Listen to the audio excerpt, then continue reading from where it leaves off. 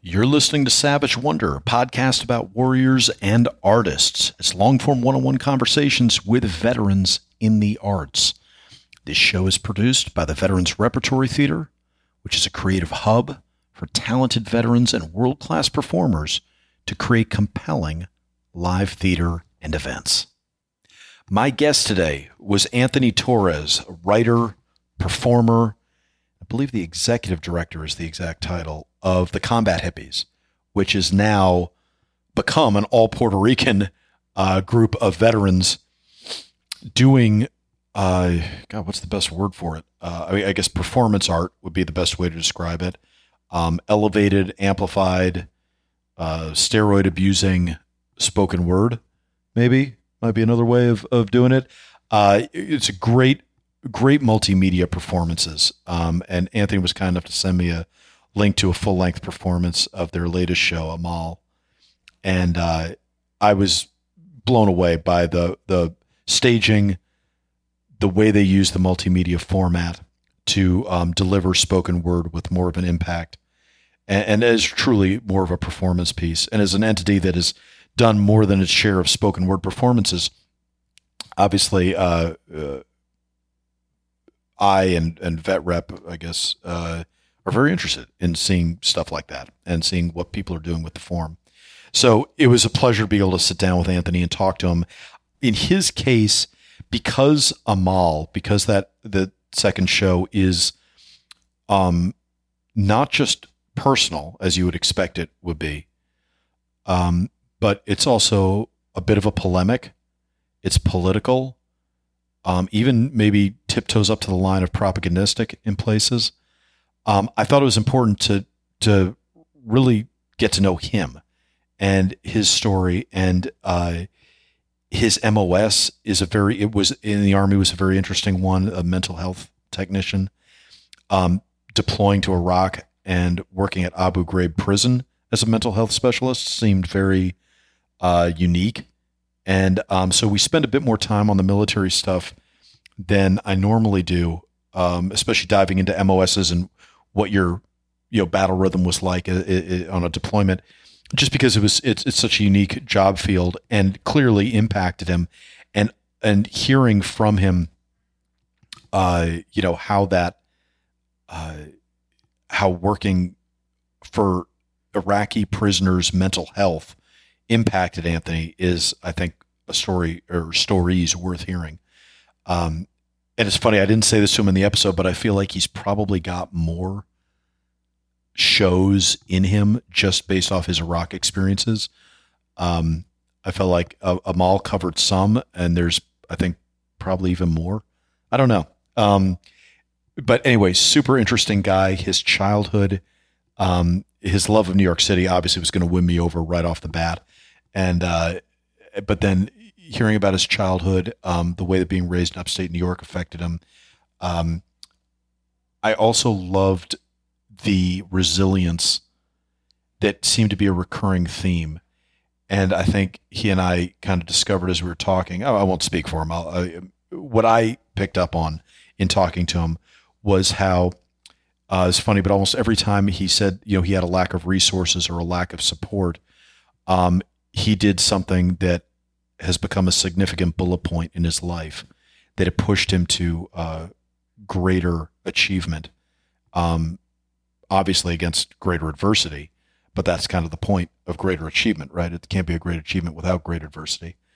And anyway, I thought that was an interesting theme that at least seems so to me in talking to him. But I really enjoyed it. Really enjoyed talking. Again, like many of our episodes, this could have gone a lot longer, and maybe should have, because I felt like we didn't get into a lot of the artistic stuff until a bit later. But Anthony's just an interesting dude, and he's a really articulate and funny and engaging speaker. And I was having too good a time talking about his backstory. So anyway, I'm sure it will not be the last time he comes on the show and we talk through things. I'll just leave it at that. But great time talking with him. I think you guys are really going to enjoy this show. I certainly enjoyed talking and putting it together. I'm Christopher Paul Meyer. I'm the artistic director at Vet Rep, and this is the Savage Wonder of Anthony Torres.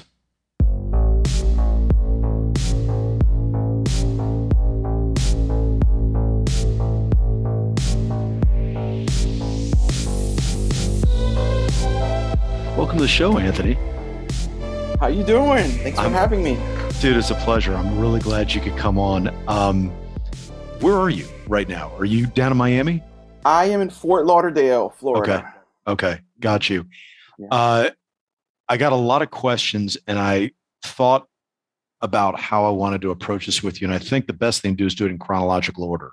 So let's start with the origin story of Anthony Torres. So you were born in New York, weren't you? In New York City? Yes. Okay. Yes. I was born in Brooklyn, New York, as my parents were. It's really cool. It's just a fun little family history thing that my dad, my brother, and I were all born in the same hospital. Oh, right on. Oh, I wow. think that's special to us because that's where kind of that all ends, all these similarities, because I remember going to first grade in Utica, New York. We moved that summer between kindergarten and first grade, upstate, very deep upstate. Yeah, right. And really left, kind of everything. I mean, a lot of family came. We kind of aunts and cousins, and moved upstate with us. But I always longed for New York City. It was always like the home. Where in Brooklyn were you guys originally? My mother is from Coney Island. Okay. And my dad. So we were in East New York. I was very young. I was like 4 or whatever. Yeah. But the neighborhoods that we frequented, even in visiting family, was mostly Bay Ridge, actually. Oh, really? Yeah. Okay. When I was younger, Flatbush, and then all over Brooklyn. It's really, it's so funny how New Yorkers are so prideful about their neighborhood and community. Yeah. Well, as a New Yorker, that's why I'm asking. I'm like, oh yeah, that's cool. Like, I know to everybody else, they've all now turned off this episode and they're like, dude, what a fucking waste of time this was. But for me, it is interesting because I don't think people that aren't New Yorkers can fully appreciate like understanding the nuances and the little differences and like, oh shit, oh that's cool. That's you kind of are able to associate people, kind of like the military with MOSs. It's like, oh, okay, you have a different types that go to different jobs. It's like neighborhoods. It's that kind of thing. What did New York City mean to you when you say like you always longed for it? Did you go down and visit it as you were growing up and see family, or was it just kind of an impression of what it could hold, or what did it mean? So this is interesting. This totally ties into military service. I know we're not there yet, but it had to do with identity. Upstate New York has these pockets of diversity, some of the bigger cities like Buffalo, Albany, Rochester, right? But for the most part, especially where I lived, there wasn't much, as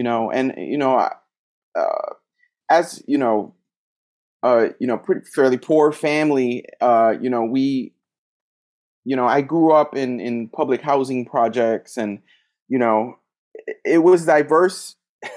It was diverse in that sense that, we were poor, and, the Black and brown communities, just as historically in New York City, tend to live and work together, survive together in a sense. There really was a lack of diversity, but also just culturally, as a Puerto Rican, I found myself growing up and feeling like New York City was the Mecca. Yeah.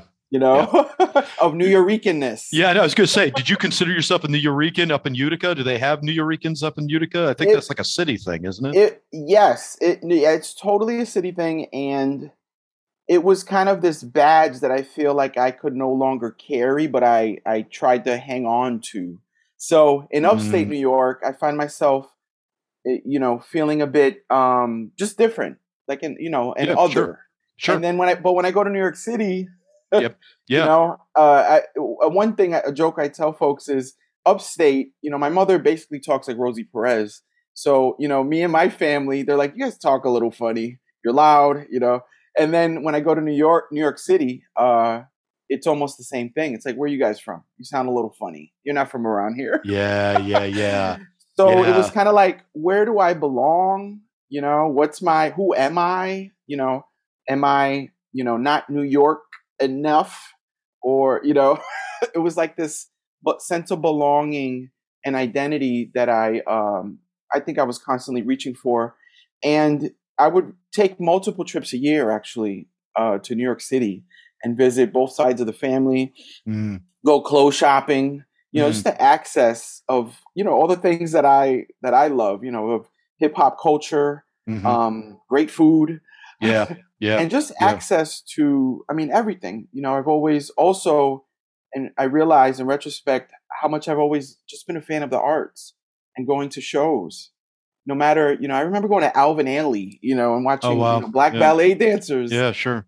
and other, productions. Even as a kid, my mother, um, was just always trying to kind of expose us to the arts. I mean, specifically the performing arts, which is very odd. I was even acting in like little plays as a kid, and I never like, I don't know, I never thought later on in life that Mm, I'd be this deeply embedded, no pun yeah. intended, Yeah. in arts work. Yeah. What, why do you think she pushed you into it? Was she a latent artist? Did she try to do art herself? What was her interest, do you think? Um, I think as a poor single mother, I think she just looked for opportunities to get us engaged. Mm, okay. And Yep. I think it was just always important for her to show us new things. Mm, So, you know, um, whether it was these random field trips across the state or yeah. going to, historical sites or monuments or museums, there was always this. What's funny about it? I feel like I need to talk to her more about that. I don't think I have a solid answer about with that. I know that um, it seemed like she was trying to show us that there's more out in the world than our neighborhood, our community. Um, Even though she was also deeply rooted in the community, Sure. she'd done social work and kind of case management with nonprofits in upstate New York for a year. I mean, pretty much my whole life. It was like Mm, this idea of service, mm, mm. which obviously deeply impacted me now as a social worker, but also definitely contributed to me joining the military at 20 years Gotcha. old. Then when you were going into the city, I'm assuming this is teenage years we're talking about, right? Where you can travel by yourself and go into the city. Even younger. I Okay. mean, this Okay. is. I think this is beyond the statute of limitations. My brother and I would take, the Greyhound bus, Oh yeah, and sure. certain trips we'd have to switch over in Albany. And I remember doing some of those trips with my brother. I don't know if I ever did any alone, but Mm. this is around 12-ish years old, Wow. and a bit scary, but it was kind of like, I don't know, growing up with this lack of resources, we didn't really have a car until I was like a teen. And um, it was kind of like, this is the way it needs to be done or not at Yeah. all. Right. And I needed to, be brave, be mature, and, just try to keep myself and my brother safe. So my father would pick us up from Grand Central State or Penn Station, I Hmm. think it is. Yeah. And I remember doing that on several occasions. Wow. And, there's definitely this maturation process that gets sped up, in a single parent home, in a, Yeah. living in poverty the way we did. It was almost like I had to assume this role of responsibility, um, which in retrospect, that's a hell of a burden to put on kids. I know Sure. it's not Sure. uncommon. Yeah. On the other hand, by the time I got into the military and later on in college, um, man, was I resilient. Yeah. Yeah. Yeah. There's a muscle that gets developed and maybe early, and I think it can disform or it can strengthen, depending on how the person internalizes it. Yes, I think yes, that's, absolutely. yeah, I could definitely see that. When you went into the city and you'd go see these shows or go do whatever, did you take some of that back with you to Utica? Did you start finding yourself gravitating towards artistic things, wanting to do hip hop, Was there anything like that where it started to you started to get the germ of an idea of something you wanted to do? I was just always enamored by hip hop culture as a Mm-hmm. whole. Not just, I never tried to be a rapper, but I totally was inspired with poetry. That was kind of Mm, my parallel to it, was to mm-hmm. start writing these pretty bad love poems to girlfriends in high school. Totally. Yep. Yep. But they liked it, they were impressed, and I was like, yeah, this is cool. It was just fun, and I was also pretty introverted. Not, I don't know if I was just shy. Yeah. I was Yeah.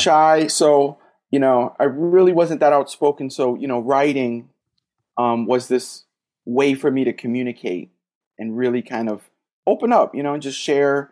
So, um, but back to that influence, man. Um, I loved. I was okay. This is what gravitated me towards just hip hop in general, was this idea of that it's kind of its own culture that everyone's invited to be a part of. Mm, yeah. That like gave me a base that I lacked, and And who are you um listening to? Like, was this the mid '90s? Was this like Tribe yeah. Called Quest, KRS One? Like, who uh, was it you were listening to? what I have the funniest story about Wu-Tang Clan, because I think I was early in junior high. We were young. I might have been 12 and or 11 or 12, and my friend said, "Hey, sister was a few years older." She's like, "Hey man, my sister's listening to this rap group, and they just sound really cool. I don't really know what they're talking about, but they're called Wu-Tang Clan." And he like gave me the tape, and I remember just listening to that and my mind being blown, Yeah.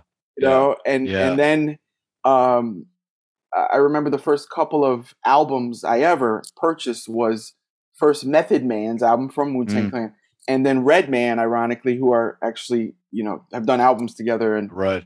um, I have this affinity for both of them.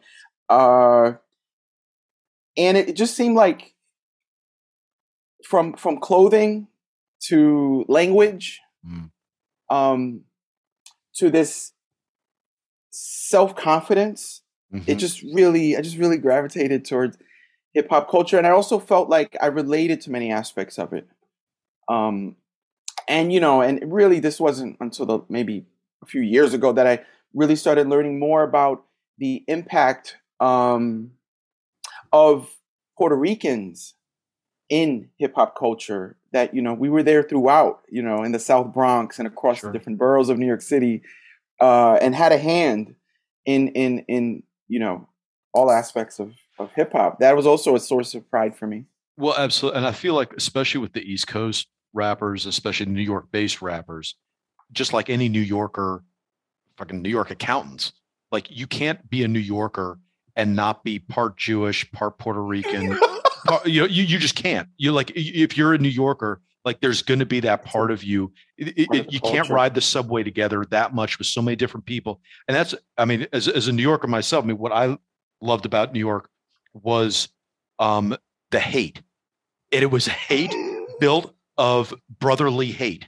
It was like, yeah, of course I fucking hate you, because why can't the Egyptian wear fucking deodorant? But it's you'll fight for them, like you're still your people. But it's like, but yeah, but and as a result, it's like that sibling rivalry. And to me, there was something, and it was so funny because I remember when I moved to the mid. This is sorry, not to make this about me, but I don't get to talk to that many New Yorkers on the show. Um, but when I moved to the Midwest, and then I was with just flat out white kids that were all around white kids, and I'd say something like, "Oh well, yeah, you know how Dominicans are." Like, oh fuck, oh fuck, kind of. What are you, a KKK? I'm like, no, you don't understand. Like that's how it is in New York. We all hate each other, but it's all because we're brothers. It's like it's how we show love. Like you're joshing your sibling, and and it was so funny. But I think there's a part of that you internalize so many aspects, and that I think that's right. I think for the hip hop culture, it needs all the different blood of New York coursing through it. And no matter who the mouthpiece is, it's like you're going to internalize all these different cultures that are there. And that's kind of what makes it cool, I think. Yeah, I remember watching a ABC News story about like an actor. I don't know if they were really pregnant or not, on different trains in Chicago and New York and San Francisco, different places, and it was like a social experiment to see who would give up their Who would give a seats seat? on average.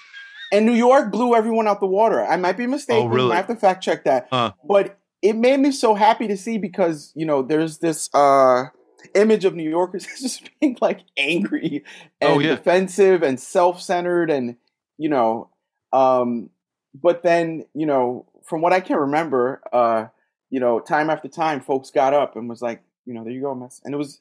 No, it's true. Did you when you just to jump ahead for a second, did you ever have to do your SF-86 for the military? Did you fill that out for a clearance, like, and actually have to go through the 96 pages or whatever the hell it is? Yes. Do you mean like your security clearance? Yeah. Yes, I had a secret clearance at one point. Yeah, because I remember they looked at me sideways because they were like, "Why were you getting in all these fights?" Like I had to list like every physical altercation. I was like, dude, you got to understand, like, I'm in the city, like I'm in New York, like you're going to mean mug, like you're going to get mean mugged. You're going to get stiff shouldered on the subway. But at the same time, and I think a lot of people that aren't from the city don't understand that you're going to get stiff shouldered. You're going to get into a pushing match. Punches may be thrown. And then you're going to give up your seat. like you still love everybody, but it's like, but yeah, you're going to piss on trees and mark territory all the time because there's too many fucking people and everybody's in your personal space. And of course people are going to piss you off. But as I say, it's like that, it's that sibling, you know, love-hate dynamic where you're constantly like, oh, fucking people. But then you're like, but I need to be around. I can't live without being around all these different people, you know? And I think that's a unique thing that I think a lot of people don't understand about New York. Anyway, that's a long way of saying that's fucking awesome if they did give up their seats more than everybody else. Because I think that's one of those idiosyncratic things that a lot of people miss. And that convergence of all the cultures in New York. I know all big cities have a lot of cultures, but I don't think any quite matches the amount and the depth that you find in New York, that you can like go deep into Haitian culture in New York. You can go deep into Dominican culture. You can go deep into Russian culture. Like you can go, there's long, deep verticals. And I don't know how many other cities have that, but I don't know. You can find like high quality food, ethnic food, from anywhere in the world, basically, at the drop of a dime. That's so cool to me.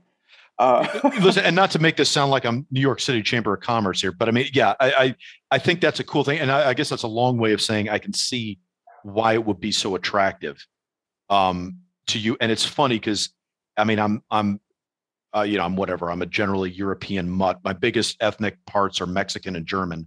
I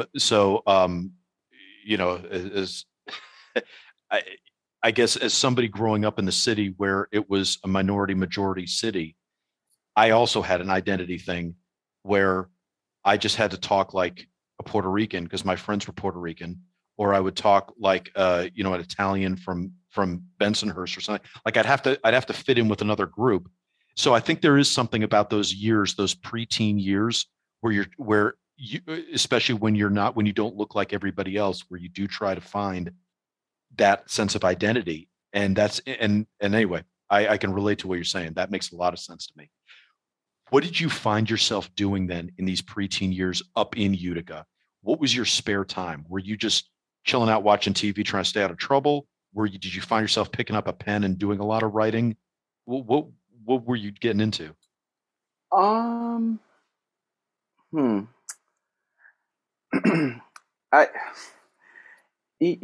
think I received a lot of training for social work before I became a social worker because my mom's community work was like not even a second thought. It was like, we not only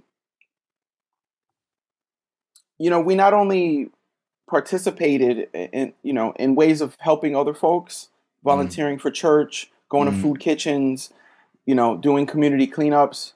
It was like that was like a part of my family and life early on. And we also at times, relied on those resources to get by, the same ones. Yeah.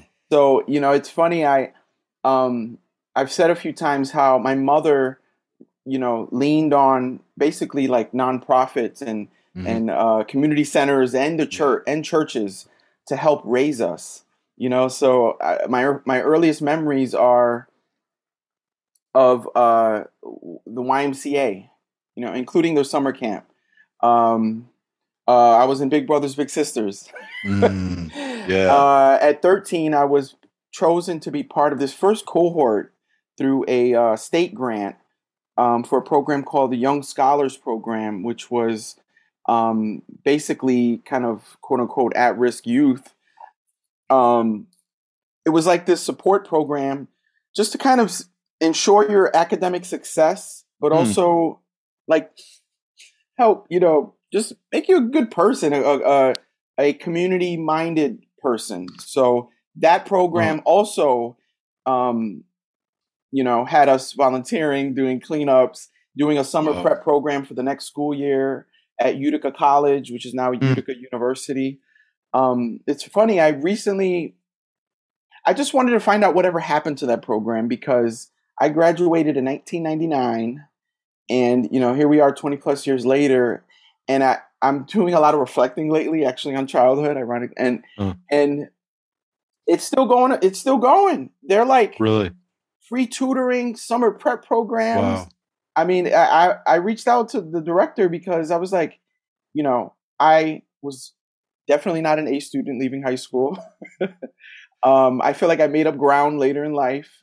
But that program had a major impact on me, whether it was the college tours, whether it was focusing on volunteer work in the community, and also kind of the empowerment that comes from learning. Yeah. So it really fostered this sense of community work and, and service. Yeah. Did you find yourself at all, like, because of your exposure to the arts, did you consider yourself in any degree an artist at that point? Like coming into high school, coming out of high school? Was there any part of you? Okay. All right. Not at all. Not at all. I don't know where this fits into things. I just want to share that. Yeah. I remember writing an album review of like Jay-Z's like second album, I think, or third. And I was just such a geek. I would read, these hip hop magazines, and I would read reviews all the time, and I would see how they would describe what makes the album good, the language about the bass and the cadences and the storytelling and the cohesive album works. And I remember it was a senior year journalism course, and I wrote an album review. That was one of my papers. Yeah. And my teacher said, she gave me a B, and she said it was great, but I feel like this might be plagiarized, not your own work. And there was no evidence of that. I said, I did not take this from anywhere. I wrote this myself. And it was one of these experiences. There were many in my pre-military life where I feel like I really lacked support, even with these programs and community work. I totally lacked, because my father lived in New York City, so he didn't raise me. So I feel like I was seeking this guidance, support, discipline, which obviously drew me to the military later on. But there wasn't a lot of encouragement, at least mostly in academia, in high school. But I found opportunities to write. Writing was the big thing, by the way. So I wrote for the school paper. On this multicultural event where I just brought in, arroz con gandules, Puerto Rican rice and beans. And they were like, what's that? Tastes good. I've never seen that before. I wrote for the school paper. I wrote for the yearbook for a childhood friend that passed when I was 13 years old. I wrote kind of this in memoriam thing, senior year. And I even did like an internship at the local paper where I just followed around, ironically, a Puerto Rican journalist. Maybe the only one at the time. The two of you that were filling out that demographic in the county, right? Yeah. And, wow. So writing totally was the route. And I really left high school wanting to be a journalist. Really? Storytelling. Yeah. And what did you know enough to know what kind of journalism? Were you drawn to, like, being a beat reporter? Were you thinking of opinion pieces? Like, what was it that was drawing you to it? I don't think I was clear on that. Maybe that was part of the reason why I kind of fell out of that. But I loved just personal stories. I wonder what category they would fit in. You know, like for example, like human interest. Yeah, I guess lifestyle. Yeah. I don't know. Yeah, you know, like that multicultural event. I walked around. I took notes down. Who was there? You know, I observed, and then, you know, I just kind of reflected on the event, and even in a larger sense, what that meant for people of different cultures to share their food. You know, and breaking bread. And how that builds community, which I've learned so much more about as the years have gone on. But those kind of, I feel like storytelling has always been an interest of mine. And outside of that, it really was literally just like love poems to every girlfriend I was dating. And just, that was like it's so funny. I actually have a few somewhere. It's so funny to read that, you know, 20 plus years later. But I don't know. You saying that makes me wonder if girls always said yes. Just think how many less writers there would be. Like people never would have gotten their start. Like you got to get your start getting your heart broken and having unrequited love. You know, so funny. Yeah. So you graduated high school in '99, then. Yes. And then what was next? Oh man. Okay, that's 99. You know, so that program that I was a part of, and this is just fresh in my mind because I've been thinking about it and talking about it recently. There was an opportunity to go to this college, which at the time was a branch of Syracuse University, on a 4-year scholarship, if you graduated with the Regents diploma, which I think, I don't know if that still exists or if it's only in California and New York, I believe. I could not pass Regents math. So I failed it, took a summer course, passed it, took it a second time, failed it, and pleaded with the college to let me in. You know, at that point, I'd been a peer, I've been a student mediator, I volunteered for I worked with the local nonprofits on STD education and HIV prevention. I'd done all this community work, but goddamn math. You know, I just think of like Always Sunny in Philadelphia, one of my favorite shows, how sometimes they just blurt out things in anger. And I just like, you know, goddamn math, I hate you. I wore the nicest outfit I could get. I prepped a little speech and I went to the college with one of the social workers and we just sat with someone, I don't remember who, and just kind of pleaded our case. And they were like, sorry, you know, this is state funding. Yeah. You don't meet the requirements. Right. You know, and that led me to the local community college where I dropped out, I mean, within a semester. And that's when I started doing these minimum wage jobs at nursing homes and different places and feeling miserable and watching a lot of my friends go to SU, Syracuse University, NYU, you know, Cornell, all these schools in upstate New York. And I was like, God damn it. That would have been nice to do a bit of planning and maybe have a little more support with that. Yeah. And it's funny, you know, my mom, at least this is the last time we spoke about this, she was like, we were totally on survival mode. You know, it was like, I just didn't want you guys to like get into drug addiction. Yeah. You know, she was in recovery herself. Wow.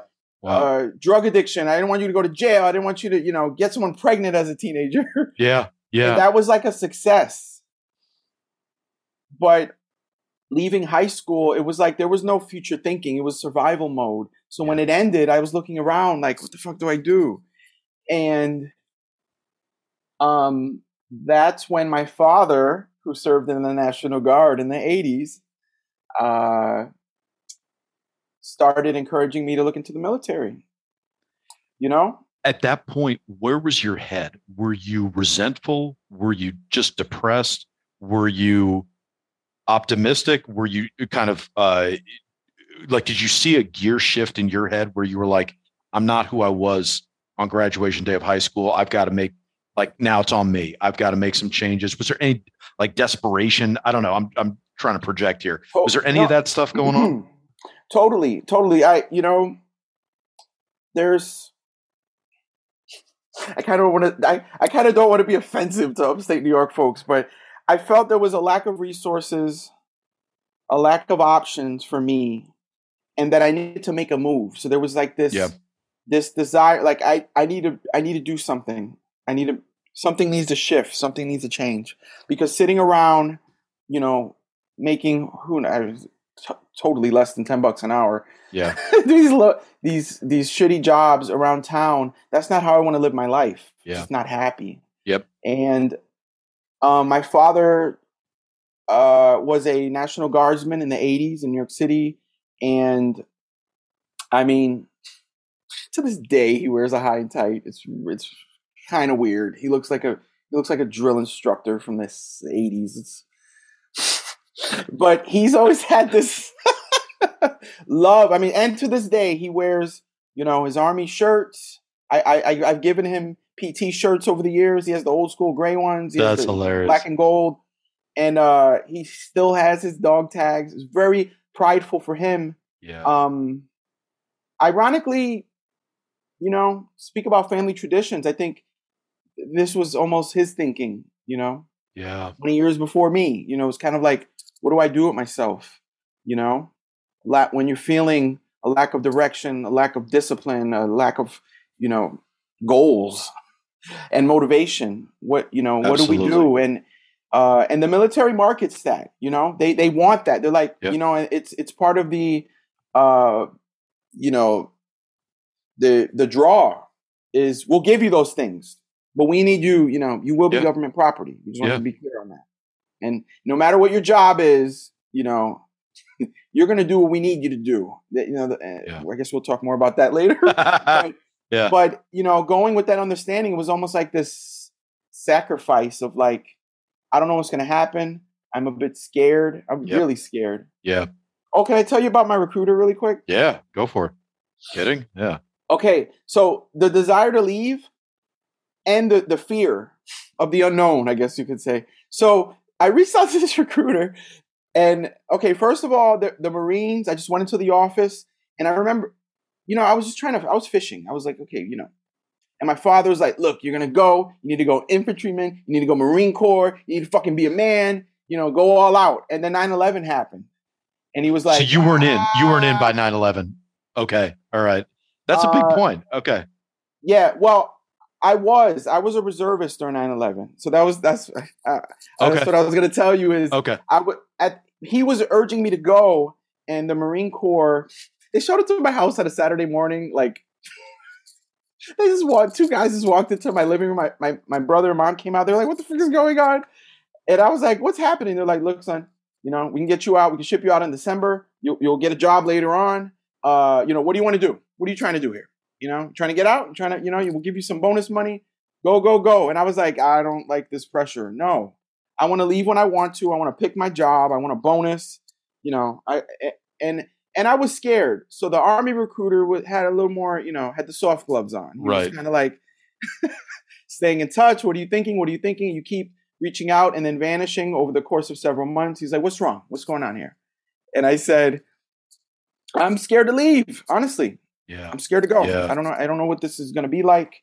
And he said, look, my wife is a reservist down the road at a unit, a civil affairs battalion. Go check that job out. It's pretty cool. You seem like a people person. You might like the gig. So I go to drill and I just kind of observe. I think honestly, one of the things I loved about civil affairs is that it was people work. Yeah. It was really cool. I was like, oh shit. It's under Special Operations Command. There's this, work with, displaced civilians. There's opportunities to go to language training in Monterey, California. There's this work where you're this intermediary between the military and, communities of folks or leaders. And I was like, this seems pretty cool. Yeah. So and the cultures, right? And all the different cultures you can potentially interact with. Exactly. Yeah. You do cultural assessments and you brief units on religious sites and, what to understand, what hands to shake and don't show your feet and all that shit. And and that way you can go to any restaurant in New York and at least start like with 2 lines of actual like native language before you run out of things to say. Yeah. But you can at least go to every restaurant and do that. Yeah. Yeah. Yeah. Well, and and he said, look, you're scared of going active duty. It's all good. We can get you a few $1,000s. We're looking for soldiers for civil affairs. We'll send you to boot camp and you can, come back to Utica, go to college and drill and be happy. So that's what I did. What's crazy is I found myself in March 7th, 2000. We always remember dates in the as vets. I found myself in Fort Benning, Georgia. I was in fucking Sand Hill, home of the infantry. I was like, what the fuck am I doing here? Why? And I met another civil affairs specialist, and he was like, dude, this is fucking intense. Are we like, first of all, we're reservists. Second of all, it's like this peacemaking work. And he's like, this liaison work, liaisons to the world. That was our thing. And I remember him saying like, shit, there's a lot of like kill and all this. And I was like, and then, what's interesting, man? I mean, I never thought of it this way, but this survival mentality for me, it really pushed me through, whether it was boot camp and my deployment to Iraq in 2004. It was kind of like, fuck, I'm just here. I am here. Whatever led to me being here. Yep. Now I need to just get through it. Yep. Get through it. And I feel like I guess I've always kind of had that like survival instinct of just like, and ironically in both places I had someone kind of in my face like, what are we doing? Kind of evoking this fear. And I'm like, no time for that. No. That's right. We need to do the work and fucking get through this shit. Yeah. But listen, I think you're hitting on, a big truth though. And I think you're capturing what so many people's military experience is like, where the bottom drops out and you're like, wait, what the fuck? Wait, I'm doing what now? But that's where you find that strength. That's something that doesn't come out unless you have that oh shit moment. And it's kind of counterintuitive, but I think sometimes, you need those karmic slaps upside the head where it's like, oh shit, because you won't find those muscles otherwise. If you'd gotten your thing and gone to Syracuse, would you have had the same strengths? I don't know. It might have become other strengths. It might have just been equal but different. But also there might have been stuff you might never have developed. I don't know. I'm speculating, but I'm just throwing it out there. Yeah. Well, it's like you don't know where you top off at. Like you know your limits. Yeah. You're like pushed there. Yeah. There's plenty of times where I was scared, I was stressed, I was, second guessing myself and pushing through that. Yeah. Yeah. Pushing through that. Yeah. I think I could be wrong, but I think that's a huge difference in the veteran versus civilian mindset. Is I think veterans have done stuff they are distinctly uncomfortable with their own personal security and safety, and have found a way to cope. And as a result, other things that life throws at you, it's not to say they're not more difficult things that come down the road or equally difficult things, but you're kind of prepped for it. I think in a way that not all civilians, but many civilians will never have to get out of that comfort zone to that degree. Right. Yeah. I think kind of like, I mean, maybe this isn't the right way, but almost like this expectation of like, there's likely, we're likely to be in different situations that require fast thinking, adjusting, and like just figuring shit out. Like, totally. Yeah. What did 9/11 mean to you then? So you're in the reserves, and now what happens now for you? So I didn't realize the time difference, but I graduated in May, and by November '99 is when all that stuff happened. A couple of jobs drop out of the local college. The recruiter, September, October. I'm like, all right, I'm good. So that's November '99. I signed the contract, and then March 2000, I'm in Benning. Then a bunch of us get on a coach bus and go straight to Fort Bragg and train with psychological operations for 2.5 months was AIT, and then back to my reserve unit. And then I just started drilling. I go to Morrisville, SUNY Morrisville, which I think is called Morrisville State College now. It's kind of in between Utica and Syracuse. Okay. Literally farm country. You can smell the shit in the fall. Right. But I just thought it was like a way for me to kind of get away, but not too far away from home. And I was a journalism student. Okay. They were one of the first campuses to have laptops with the cards, like the Wi-Fi cards on the Oh side of yeah. your laptop to Yeah, get yeah, yeah. Wi-Fi. So people are walking around campus and sitting outside typing on laptops, and it was fucking like Yeah, it was it was mind like the blowing. future. It was like Yeah. Star Wars. Yeah. Everyone was like, Yeah. "Holy shit!" Yeah. That was really cool. Everyone got like basically, a laptop on campus as part of tuition, and was part of that. That was a really cool thing. And I found myself, going to class, drilling, driving home, drilling 30 Yeah. minutes, coming back and forth. Started out really strong. By my third semester, I dropped out. Again, I feel like even after boot camp, I'm drilling Yeah. for a little while. I'm enjoying writing, but I don't know. I think I just lacked. I found myself kind of lacking the discipline to see shit through, to stay motivated and focused on things, and then 9/11 happens, and my reserve unit is like, "Well, get ready for something." I don't know. We don't know what's gonna happen, but it's likely we're going. We're going somewhere, and that was pretty scary.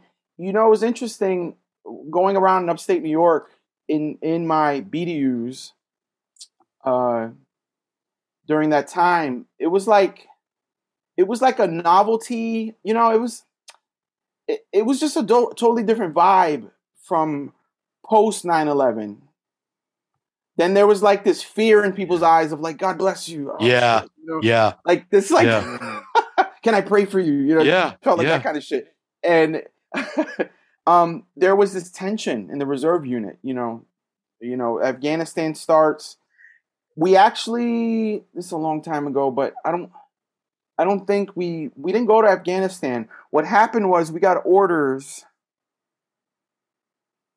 for the Iraq War. Wait, I'm trying to remember my history. Yeah. But I'm drilling. I'll tell you what happened is I drop out of Morrisville, and I feel like I'm back to step one again. The only thing really going well for me is the reserves. I'm going to JRTC field training for annual training in Fort Polk, Louisiana.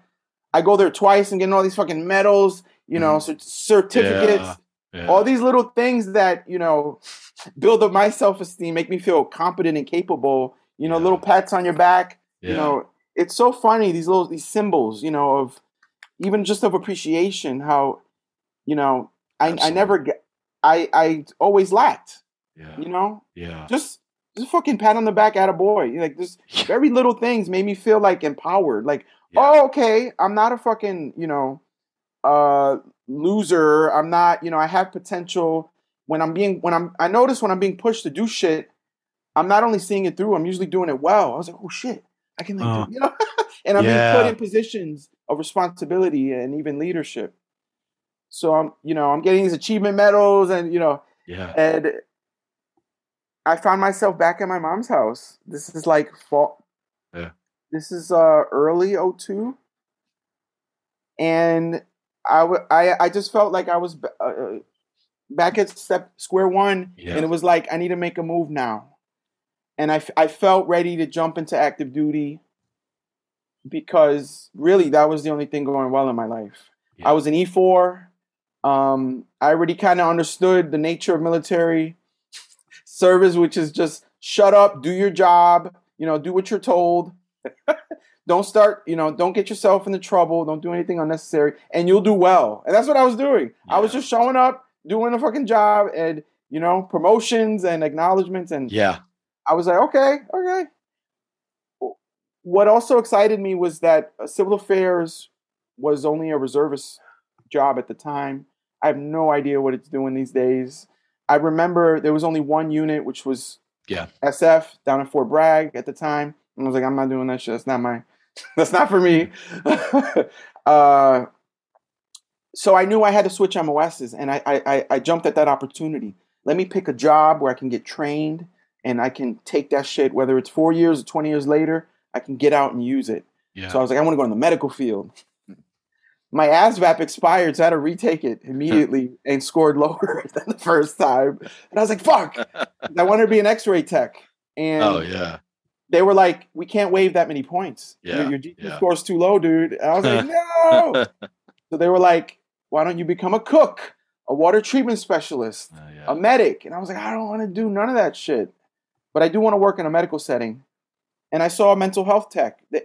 It's funny at, what's it called? MEPS. MEPS? Mm-hmm. Yeah. At Syracuse, New York, the NCO that was there got like, I mean, he was totally, I know he was playing a game. I already knew the head games at that point, but he got frustrated with me, quote unquote, and was like, okay, well, you pick a job. I'll be back in 20 minutes. You go through the MOSs that you qualify for. And I just saw mental health. And I was like, holy shit, that's like a thing? I didn't know that. And I said, that seems interesting. Okay. So I'm going to go to San Antonio for 6 months AIT. I'm going to work in a hospital, but not like a medic or, not really dealing with blood. I was like, okay, let's do this. So in October 2002, I was able to get out of my reserve contract, get an active duty contract, and leave just as my unit was getting orders. Oh, wow. For Iraq, right? Okay. Which was, I think, what was the invasion? March 2003, right? 2003, yeah. Yeah.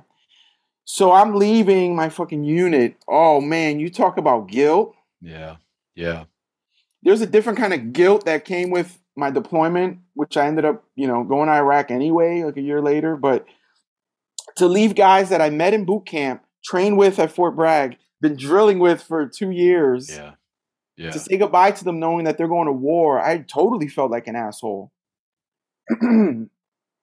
I also felt a bit selfish, like I need to do this for me. Like I wasn't intentionally, like ducking the draft. Like I was like, right. I'm trying to make a move. And at that time, that's when my father was like, maybe you don't want to go on active duty. Yeah, he was like, no, don't. Yeah. Maybe just go back to college, get a job. And I was like, no, Dad, I got to go. And I left in October 2002 to Texas.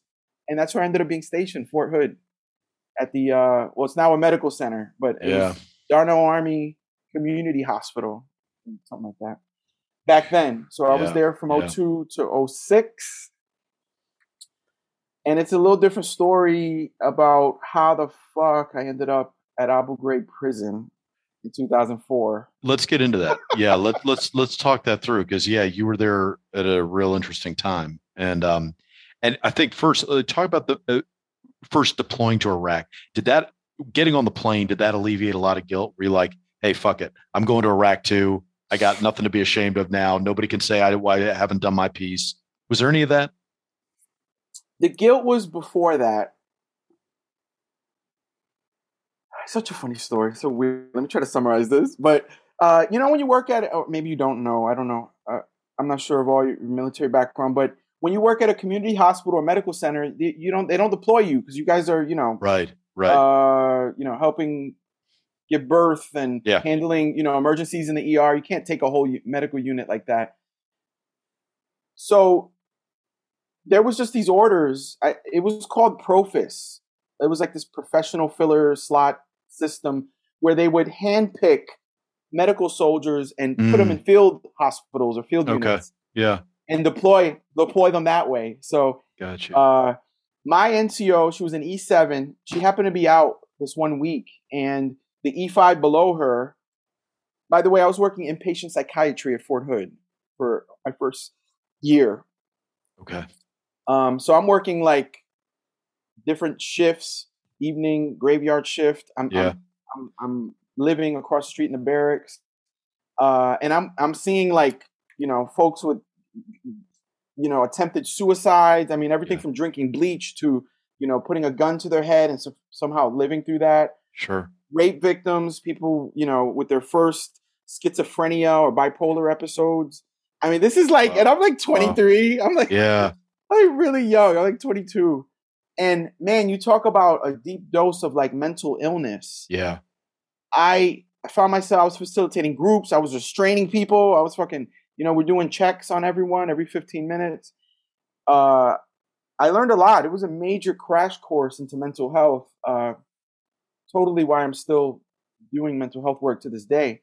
Well, and actually, Anthony, can you talk real quick just for people? I'm not even 100% sure of it. Can you just talk about what you're trained and enabled to do in that MOS, isn't it? Because if I understand right, it's the officers that are the psychiatrists per se, and then you're like doing admin for them or whatever else they need, right? You're kind of like their assistant. Yeah. You know how like the tech and the specialist jobs are like you're working for the warrant officer, you're working for the officer or the senior NCO. It was like one of those things. So, but the training was pretty in depth. I mean, it was 6 months of training at Fort Sam Houston, in San Antonio.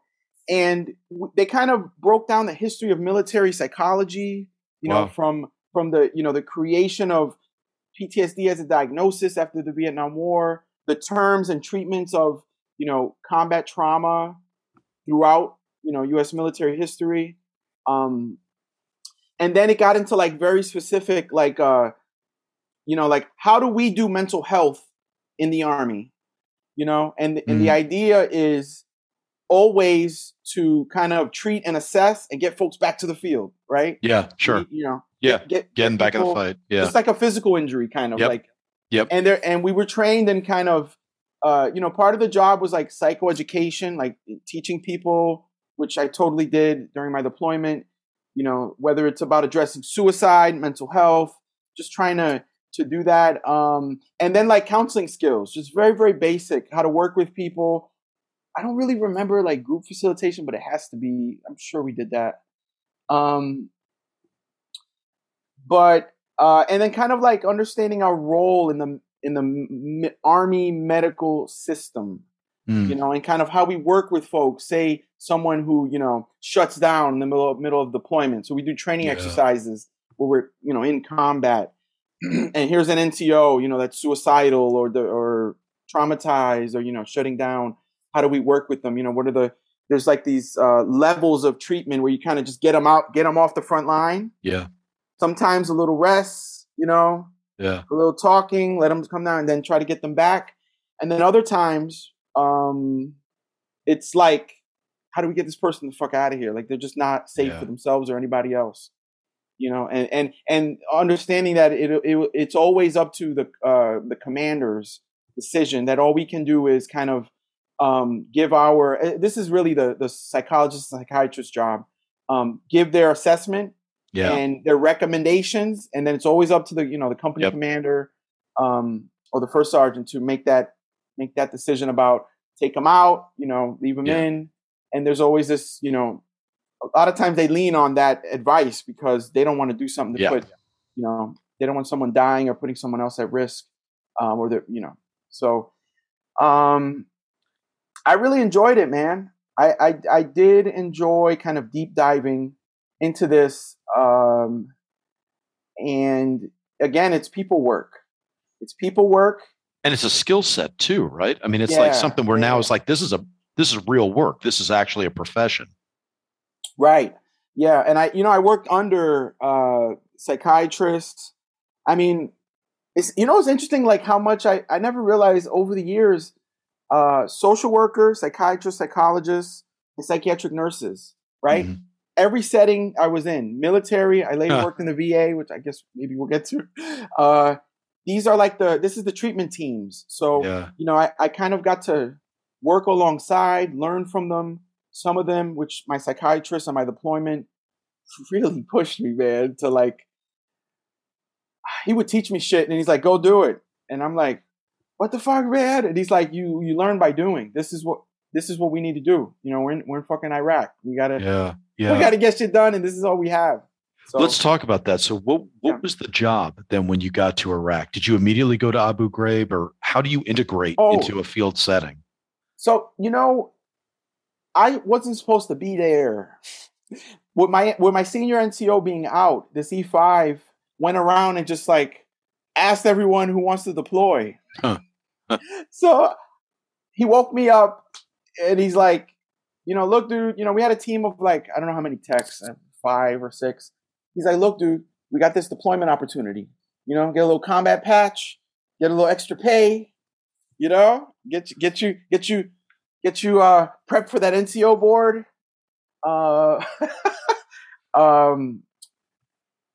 And he was like, yeah, I already knew he was pitching. I kind of knew he was full of shit. I never really liked the guy. He ended up pissing hot twice and getting kicked out of the Army for weed while I was deployed. Not a surprise.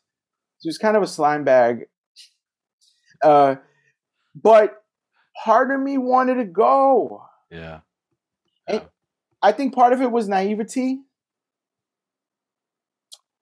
I think part of it was also like, I want to do this job, like, for real. I've been training for fucking 3 years, you know? Like, I want to do this job. And then I was like, also, you know, part of the naivety was like, I'm going to be like in a hospital. You know, I'm going to be like, you know, clearly knowing that this isn't fucking World War I or II. Like, this is going to be, you know, I don't think I understood until I got orders and I saw Abu Ghraib prison, no less than 12 months. And understanding what had been in the news about Abu Ghraib for the past several months with the abuse scandal, and just realizing this is in the fucking center of Iraq, and that there are no, you know, lines.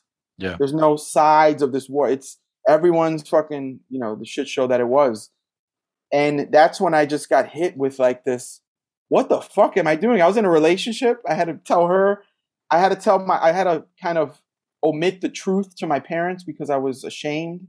I said, I got orders. I didn't want to tell them that I volunteered. But you volunteered, yeah. And then I cried. I wrote in a poem in my show how, you know, I spent time next to my girlfriend, like, what the fuck am I doing? Why am I putting myself in this position unnecessary?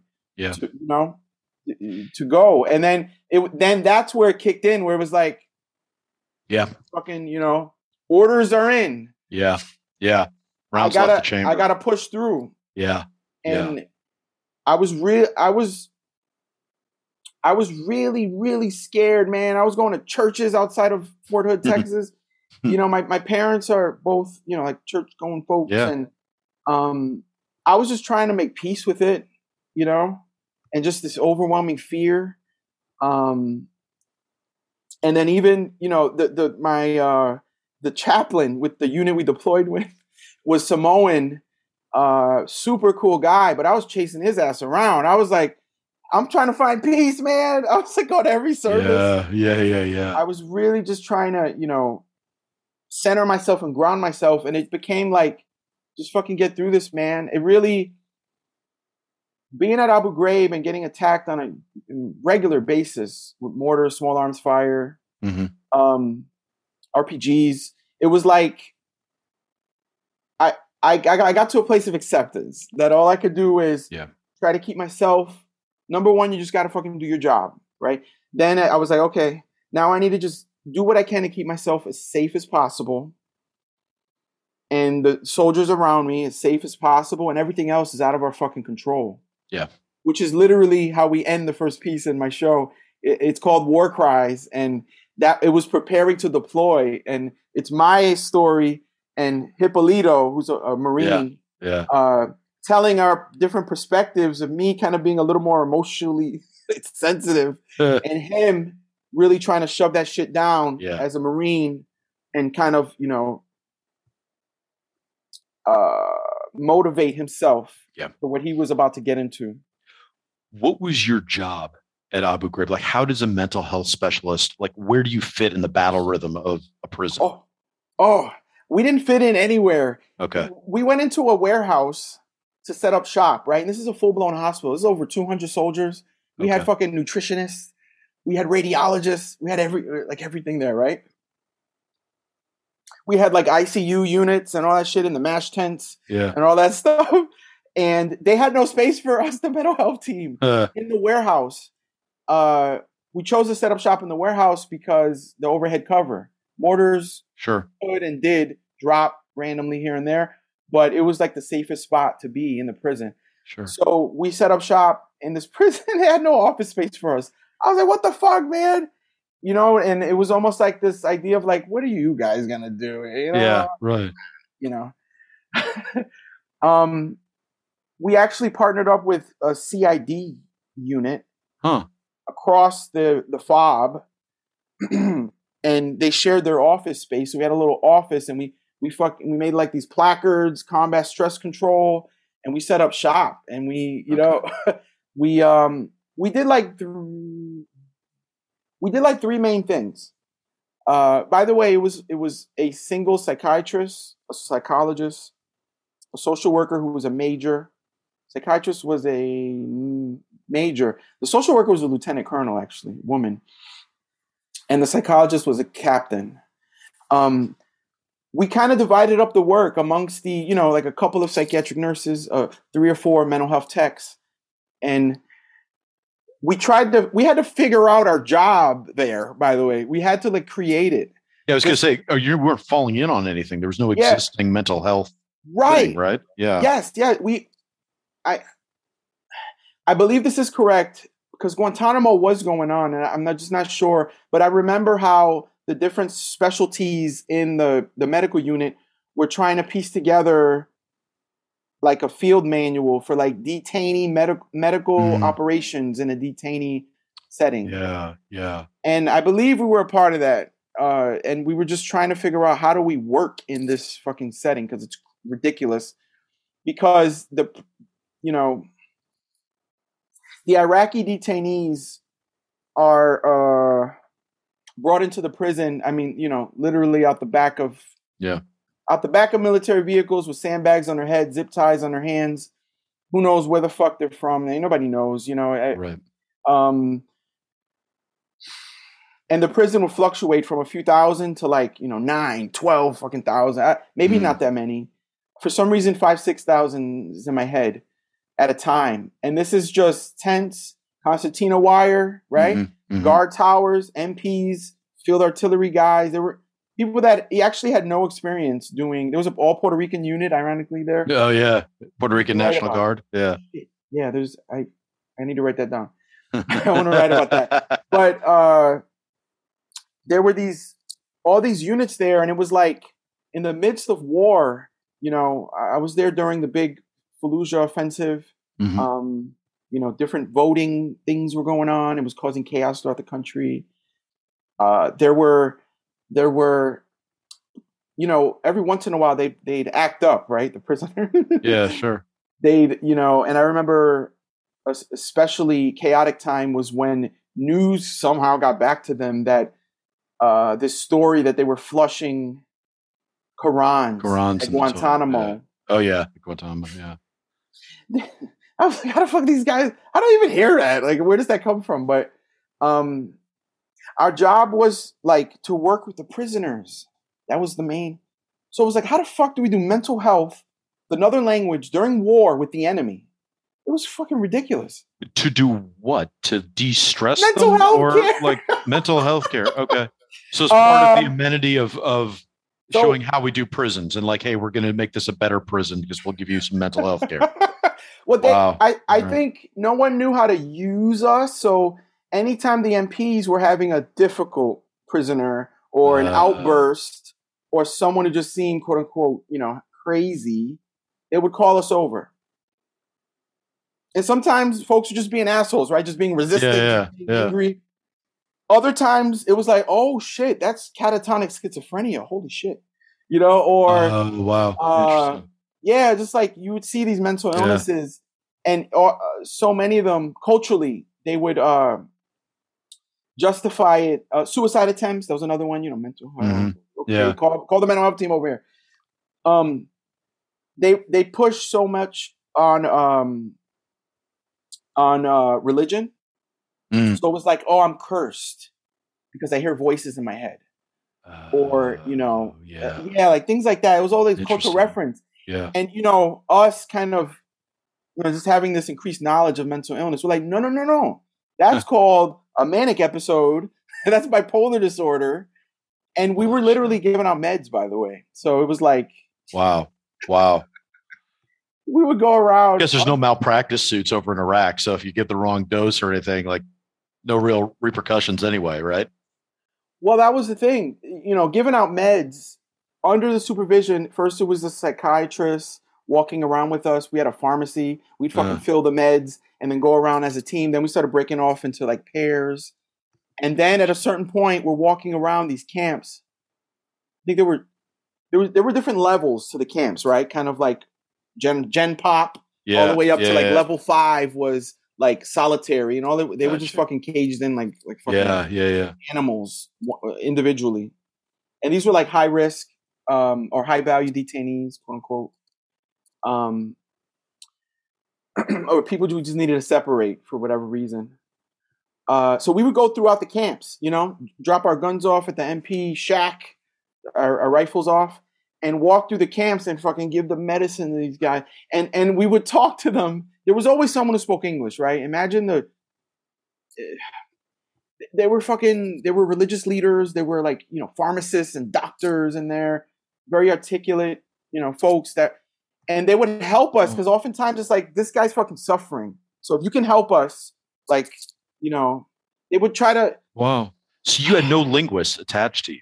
No. So they brought Holy in, shit. we had a few interpreters, untrained in mental health. I mean, untrained. They were just like, this was like fucking halfway through the deployment. We got assigned a young dude, I imagine in his 20s, who just was college educated. His parents bought him out of military service under Saddam. And I don't know how, he just fucking became a military contractor. Sure. He just showed up at Abu Ghraib prison, and it was so funny because he just had no understanding of mental health at all. So like, we talked to someone like, what's wrong? What's going on? He's like, he's full of shit. And we're like, no, it's not helpful, dude. That's not helpful. They're trying to get information here. So we just used whoever we could. We translated questionnaires into, you know, Arabic, and we'd either give it to them. We would learn phrases, you know, like nefsiya. Sure. I remember nefsiya means like mental health problems or something. I don't know. But we would be there. Okay, I remember the sites now. The site was in processing. So right off the fucking truck. Okay. You know, there'd be a stack of AKs in the fucking. I remember seeing that all the time. Just being like, oh shit, this is fucking crazy.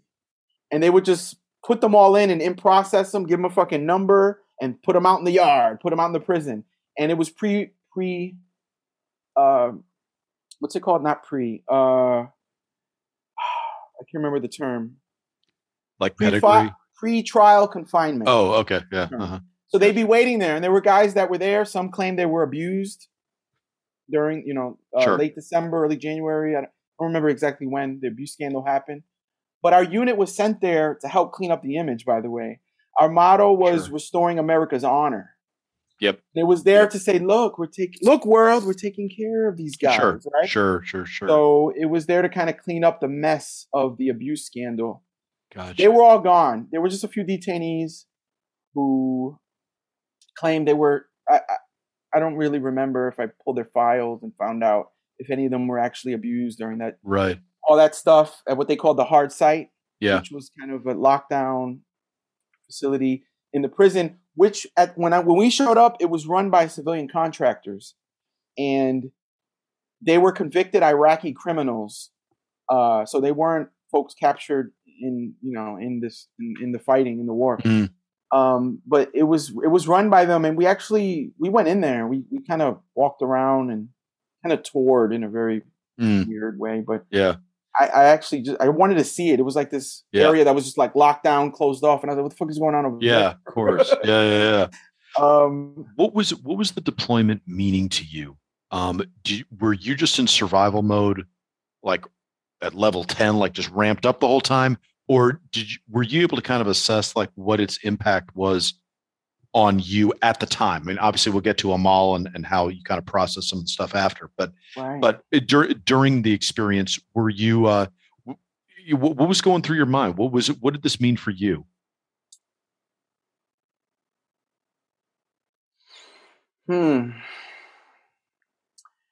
I think two things happened. I'm just going to round it off to the midway point of my deployment, where it felt like I was getting good at the job. I was getting competent at this job in this weird ass environment, doing this crazy work. I felt like my skills were kind of getting better. You know, my ability to pull information, to work with folks, because we not only work with the detainees, we had a combat stress office. You know, we do debriefings for the MPs. We would do reintegration briefings that happened later towards as we were prepping to get back home to talk to folks about trauma and fucking, you know. Sure. But I was seeing folks in the office. We were making appointments. We had open hours, open door. People would walk Yeah. in, drop their gear, just fucking vent and leave. Sometimes once, sometimes, several. Folks were coming back with Dear John, well, one soldier, I'll just say, he came back with like divorce paperwork, Yeah.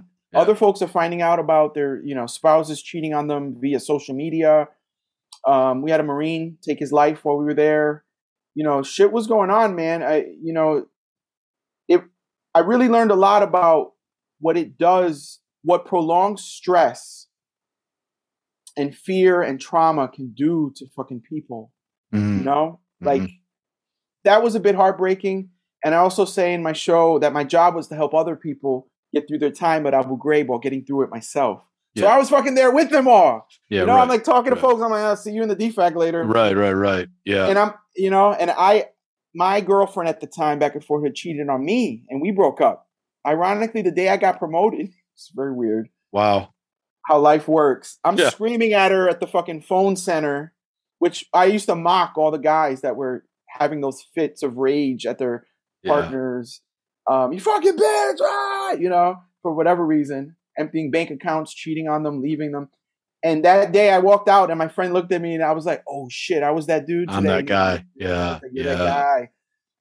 So I was dealing with it all myself, man. And it really was like, I just needed to survive. Just put your head down and do the work. Just get through the shit with your limbs and your life.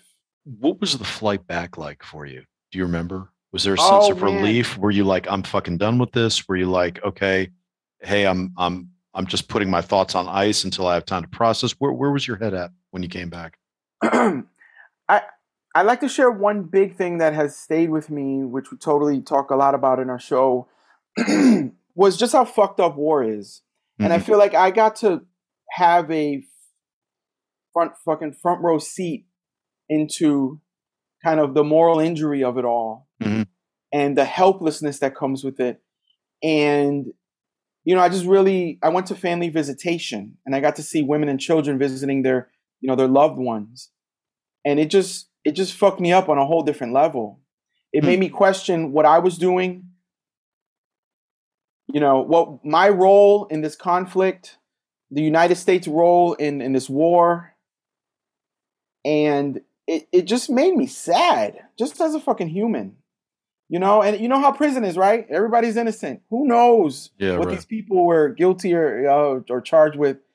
But the humanity of it all was in my fucking face. I couldn't avoid it.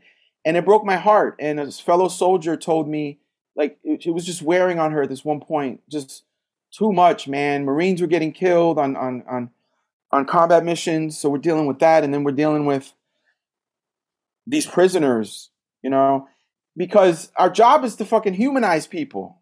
Yeah. Right? Like I'm trying to think of a line from the show where I mentioned that, but it was like I couldn't do that. So it was like, this isn't a fucking, enemy combatant, potential enemy combatant, who knows, right? Suspected of terrorist activity is what they all kind of had as their charges. But this is Muhammad, who has, 3 kids. I got to know people on a very personal level, which leads to and this is a clinical term, fucked upness of it all.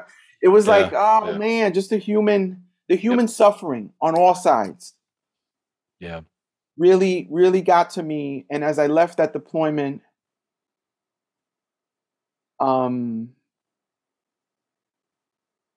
there was totally the sense of relief. And I remember flying out on CH-47s and just feeling like this fucking Vietnam vibe where I'm watching the prison out the back of the Chinook as we get up and we fucking go to Baghdad International Airport and get the fuck out of there.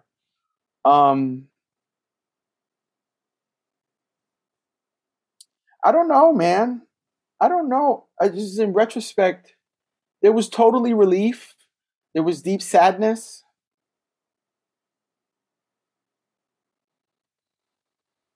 Yeah, I don't know. I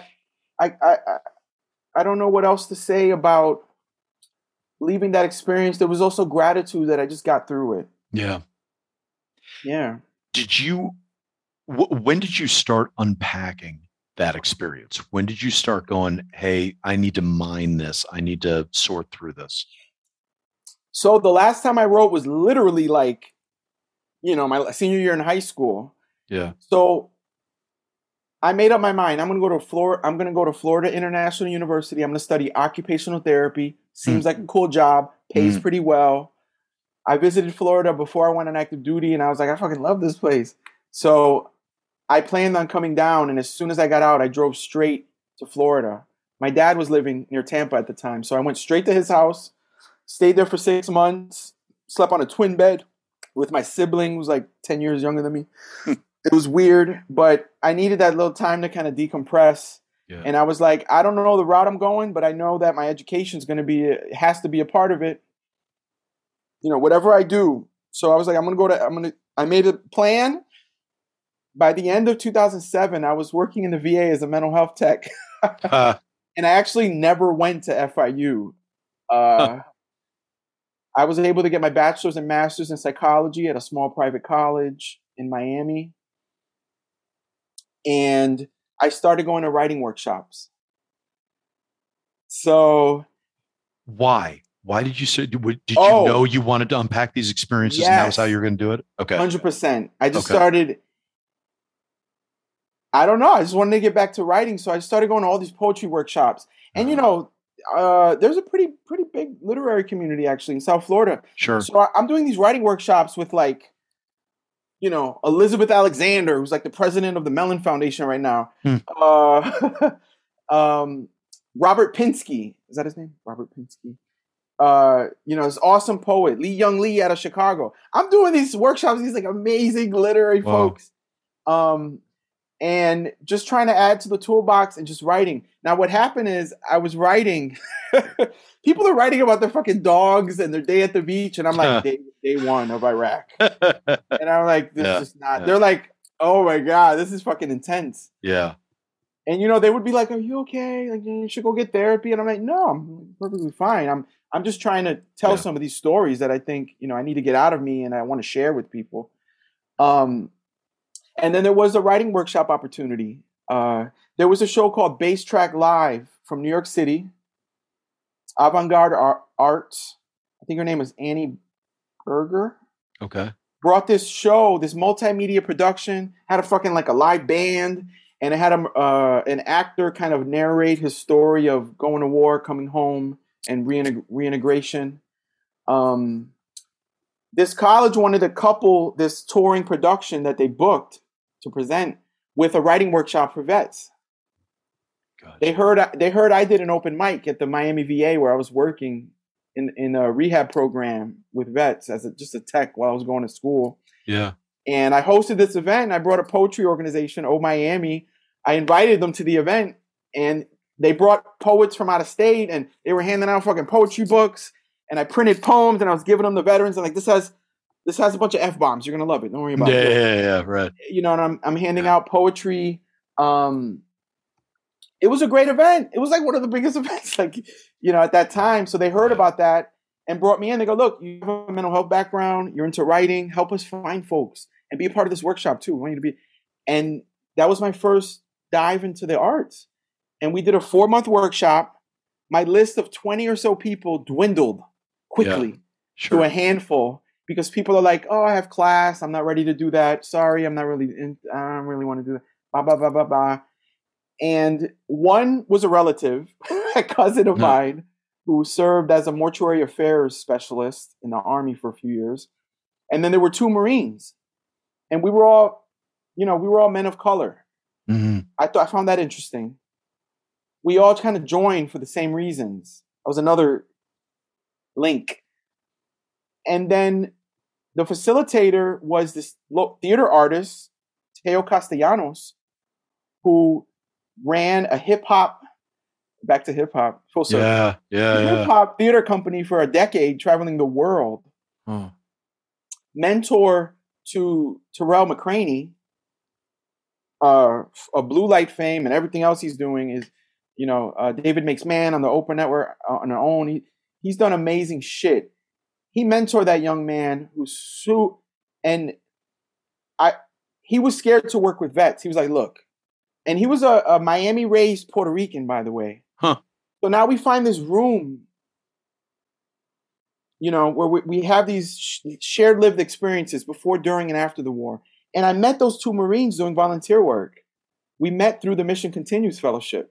So you brought them into the writing group after meeting them there. Yeah, I heard they like to write. We're all fucking, trying to find peace in our fucking souls. Yeah. We're doing a lot of volunteer work. Yeah. And, we just had these things in common. I'm like, look, guys, here's an opportunity to do some writing. You down? Sure. So we met for 4 months with Teo, who also coached a youth slam team from Miami for nearly a decade, who's made a career of working with kind of non-professionally trained folks. Got you. Yeah. And we not only connected on a personal level, but he really appreciated our stories and wanted to help us share them. So a writing workshop quickly turned into, why don't we perform this shit? And we were like, what? I was like, look, dude, I love spoken word. Love it. I don't know anything about that. I'm pretty shy. I don't know if I can memorize this shit. That was a big worry. And he was like, if you trust me, to be vulnerable and to push ourselves, whether it's in the writing or physically with the performance, this work is going to go from here to here. We're going to be able to really not just entertain folks, but craft beautiful stories, and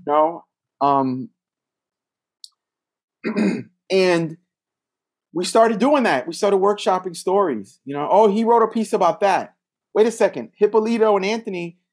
Hippolito was firing on Abu Ghraib from miles away while you were inside Abu Ghraib. Wow. This is a true story. Wow. On April 4th, it's literally called the Battle of Abu Ghraib on Wikipedia. Pretty accurate. It was a really bad attack on the prison. We just started finding all of these intersections in our lived experiences. And we just started workshopping, just writing. And every time he fucking opened up about that relationship ending or, those fears, we created a safe space. Yeah. Yeah. We cried, we laughed. I mean, literally, I know it sounds kind of cheesy, but we got stuck. We got pushed, and we decided to do this 45-minute performance. It was going to be an informal reading at the Betsy Hotel in South Beach, actually in a lounge. Jesus. And he brought along a fucking hip hop DJ who incorporated music. We're playing Bombs Over Baghdad and shit. Yeah. And we decided to tell this 45-minute piece about our lives before, during, and after the military. And we called it Conscience Under Fire. And while in D.C., as we sworn in at the World War II Memorial for Mission Continues that previous year, one of the founding members, actually not in the company anymore, he said, look at us, man. We all have long hair, wearing flip-flops, doing some fucking community work. We're combat veterans and we're a bunch of combat hippies. And we just took that name. We adopted that name. And, not only as a tribute to Vietnam veterans who returned, who helped, create the vet centers in the VA system. Sure. Who helped get VA as a clinical diagnosis so that we can get treatment. And also led, the pro-peace movements after the war that really shed light on how fucked up war is. And we've highlighted, especially in our recent production, the impact of war on everyone involved. Sure. Even the people living in these countries that get internally displaced or forced to become refugees. It broke my heart, and it was no surprise that plane loads of Afghanis were flying over to the United States. I found how ironic that was to me, that we went over there, we brought war to we were involved in conflict in this country, and now these very people are coming into ours. Just just, just kind of the moral and ethical dilemmas of it all. You Yeah. know, Yeah. I think we just wanted to humanize our experiences and and those of everyone involved. So, Yeah. we started telling these stories. All of our fathers were in the military. Interesting. Yeah. Yeah, And and so sorry, it was the Conscience Under Fire was your first yes, show, and then was Amal the second show? yes, yes. That was in Okay. 2015. In Okay. April 2015, Wow. we made these fucking shirts. Our shirts. We adopted the term post traumatic growth, Huh. and we just decided as a group, we're gonna tell some hard hitting, raw, in your face, um, stories from our lives, our perspectives. But the goal is not just to horrify people. We don't want to just No, tell war right. stories. It's kind of like, this is our journey. This is where it's got us, whether good or bad. And, understanding, with our director being a Zen Buddhist priest, literally, actually, that suffering is a human condition. Yeah. And that community is an important part of the healing process. And that we can use the arts to shed light on these issues, to tell our stories, and that, in the storytelling, that's how we bring people together. And that led into a commissioning of our new piece, which was an amazing honor, including a grant from the Knight Foundation, huge grant from the Knight Foundation. And we found ourselves celebrating. Then we're like, holy shit, we felt a lot of pressure. Yeah. Yeah. But we got commissioned to tell the story about how war impacts really everyone. And we called the show Amal. We call it Amal, which is Arabic for hope. And, and our in-house Zen Buddhist told us, we want to bring folks on a journey where we're going to talk about these universal themes of pain and suffering and loss and grief.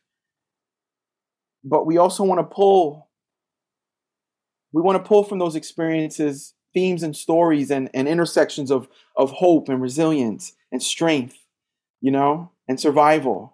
Yeah. That we all go through shit that changes us. It's not entirely for the bad. That's what post-traumatic growth is. How do we pull from these experiences? And I tell you, man, the performance shit, it's the hardest thing I've ever done in my life. It's it's so visceral. Yeah. It's very different than just reading a poem on paper. Yeah. Yeah. And the work is so a part of me. Like, COVID really put a major halt to our work. We were on a tour, man. We played at La Mama Experimental Theater, yeah, sure. January 2020. Huh. We performed we went to San Jose. We performed in Denver. We were doing a little tour. Yeah. We performed in Milwaukee, and then hard stop. And we're still right now. We were fortunate, gratefully enough, happy to go to Chicago for a week of shows last September, and then in November we went to a college in North Jersey, just to do one-off show. Yeah. And the work is so important to me. It's way more than just telling some, just poetry and right. I feel like it's community work. My director says his artistic practice and his life, those things aren't separate identities. Yeah. It's one and the same, What are you doing now with it? Do you still tinker with the show? Are you working on a new thing? Do you find yourself writing just for yourself every day? Like, what's your battle rhythm artistically now? Right now I'm reaching out far and wide. Part of why I connected with you. Yeah. We're really out here in South Florida. Might as well be an island. Yeah. We performed locally those early years. I mean, several colleges, small theaters. What we've really found support and this feeling of community has been going outside of Florida. Yeah. Doing writing workshops with organizations, Chicago, New York, Denver, these different cities, and connecting just with other veteran artists is so inspiring to me. Yeah. You know, and it's really encouraging and motivating because sometimes you feel like you're working, you know, in this bubble. Absolutely. But I know how hard we worked on this, and I'm so proud of it. And I feel like, you know, that's just kind of my driving force to continue reaching out and connecting and say, hey, look, this is what we're doing down here. Yeah, you know? yeah. Do you have more in you though? Do you have more shows in you, do you think? Or because I get that you're like still in this one, but are you like, is there a part of you that's going, hey, when we've exhausted this, I got another thing coming for y'all, and you're building something else out? Okay, well, I'll speak for myself, the company, as kind of the ED, and you know, I'm a writer and performer. This has opened up a whole new world for me. Yeah. You know, the last few years, I've been a trauma therapist at a private rehab facility in Deerfield Beach, at a vet center. I worked from 2020 to 2021 as a readjustment counselor. And this is high trauma work, man. MST survivors, war veterans of all eras, families. It's really intense fucking work. And, you know, I've only been licensed since 2018. And one of my, not my current therapist, previous, was like, geez, dude, you like really jumped into the deep end here. You like doing like hardcore. I was working with police officers and EMTs during COVID and 2020. You know, there's national unrest and protests around the country. And I started burning out. And there was I wasn't writing. I felt like Comet Hippies was like, you know, on hold in the back of the closet. Yeah. And I was just going to work every day. And, you know, COVID fucked everything up. So I've in just kind of absorbing all these stories, all these conversations, all this information, then coming home and it just triggering shit in me. And I started burning out. And I think I was looking for an opportunity. I was trying to reach for 12 months at the vet center before I made a move. And as soon as my director like pushed back against the gig we did in Jersey, she was like, "Whoa, you know, it seems like you're leaving." I was like, "Dude, I haven't taken any time off the whole year. I'm leaving for 4 days to go perform. If you're not okay with that, you know, this shit ain't gonna work out for me." I think I was really looking for an out. I felt really. It felt like a very negative work environment, I'll just say. Not a lot of support. Morale was low. Everyone's fucking burnt out. And it just wasn't a good setting for me. So what I started doing, honestly, this year, after taking some time off, going to an intensive outpatient veteran program at Emory University for 2 weeks, and continuing therapy. I'm doing fucking neurofeedback right now. And I'm just trying to really do some self-care because I want to take this and continue to use it, not just to perform, but like use the arts to, you know, encourage people to tell their stories, you know, to, you know, I'm leaning into, you know, becoming more of a teaching artist. I got a fellowship from the Kennedy Center, you know, 2020 as a citizen artist fellow. I'll be attending the National Association for Latino Arts and Cultures, NALAC. I just got a fellowship with them. I'm going to San Antonio in a couple of weeks to learn about being a Latino in the arts community and how to be a leader in that role. And I'm facilitating a few workshops. One with a poetry organization in Miami with young adult artists. I'm a mentor in the program. I just finished a series with Network of Ensemble Theaters, a 6-month workshop series on BIPOC and LGBTQ artists from around the country. And just trying to kind of create this support network. And, you know, I think it's been a challenge for artists of all disciplines over the last couple of years. Sure. I'm so grateful for what the performance work, the platform has given me an avenue and other ways to work in this community. And I don't know if I'm going to go back to clinical work. I haven't thus far. That's interesting. Well, let me make sure I get this right. That's part of the shift for me. So, but I mean, this is like, I mean, first off, that's awesome about all the grants and all the feedback you're getting and all that support. But that's really on the basis of two shows, right? Right. That's Right. fucking incredible. That's fucking incredible. We were doing. I mean, seriously, that's, I mean, Yeah. how can you not feel awesome about that? You know, I mean, that's really saying something. Does Yeah. that inspire you to kind of get up and get writing and keep churning stuff out? Yes. Yeah. It does. It's such a hard process. I was up extremely late last night, actually writing, but for a grant, Mm. for a new project idea. You know, locally, I'm applying for a county grant to kind of create a performance piece that I would help. You know, I want to bring in the company, Mhm. and we just had this idea a year or two ago about a post-war cleansing ritual, and how historically, specifically in Native and Indigenous cultures, when warriors return home, that process of being welcomed, embraced, and honored back into society. I live 2 miles from the ocean. You know what the healing properties of water and the ocean, is all about. We just kind of want to pay honor and tribute to kind of that experience and create a piece around it. Yeah. You Yeah. know? And so that's just an idea I That's have right cool. now. So That's I'm, cool. I'm actively thinking and creating, and we're literally just in the last month reconvening and saying, where do we take this now? Got you. We have a potential. I'm sorry. Oh, sorry. No. Go ahead. No. Finish your thought, because I want you to be able to plug this stuff so people know what you're up to. Oh yeah. I'm looking at kind of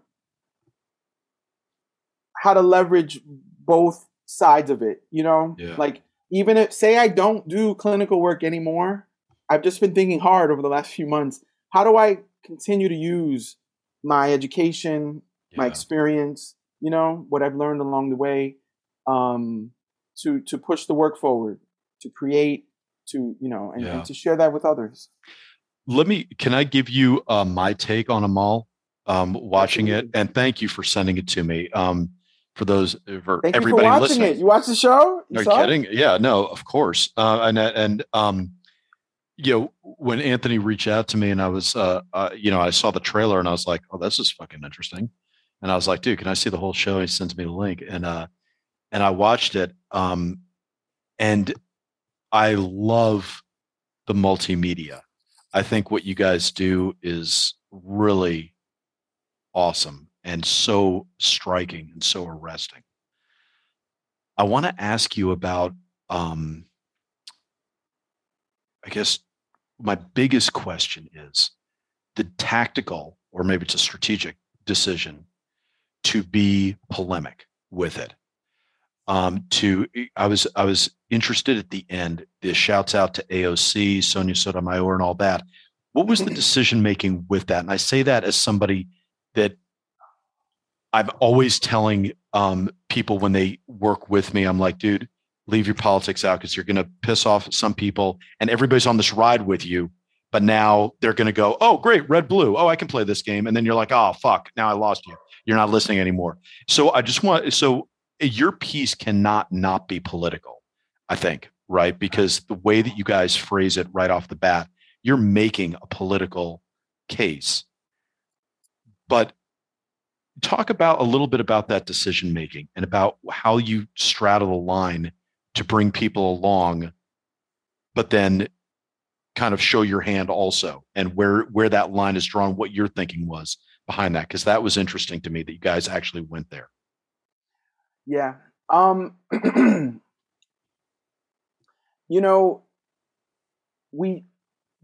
part of it is, part of this work was research into Puerto Rican military history. We stand now as an all Puerto Rican theater company, from our director to the 3 performers. And, we just kind of dug into, from Puerto Ricans being drafted into World War I in 1918 to, these uprisings across the island in 1950, that there's been this complicated relationship with Puerto Rico and the United States. And then to see, in this production, first, second, and third generation, Americans, as you could say, or Puerto Rican Americans, those perspectives of, what does, I feel like we try to dive into, what does patriotism mean?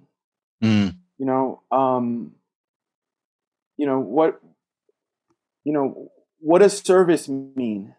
And other conflicts in that, specifically for people that come from U.S. territories or colonies, as they've been historically known as, because there's this large, prideful community of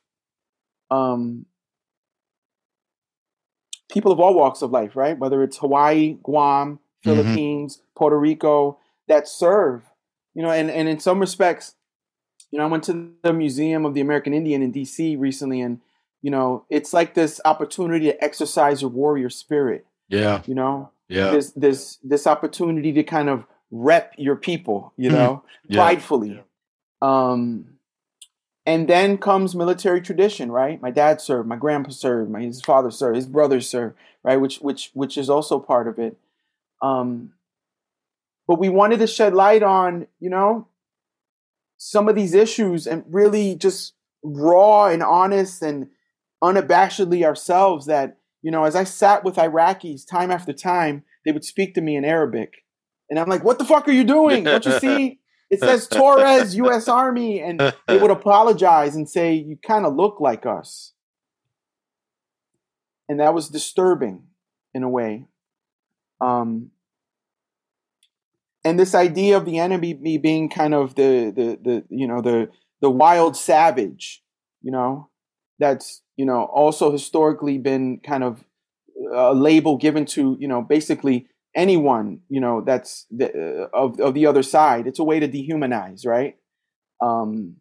It's a way to do that. It is. I mean, it is a way. There's definitely, I think there's a marriage, an unholy marriage, you might even say, between dehumanization, name calling, what have you, but then also the really sick shit where you're like, oh yeah, we don't do that. Yeah, no, there's a line in the sand. I think that's what, for me, like when we're talking, like I love the stories that you guys told in there.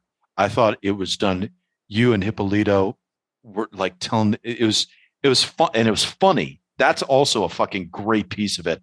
Is I was like, I wasn't expecting the moments to laugh when I did. I was like, oh man, no, it's great. And it's not just great, it's necessary too. And because I think, I think it's disarming. I think it's insightful. There was a part of me that wanted to, I don't know. I'm trying to think of the best way to say this, or the best way to frame my saying this.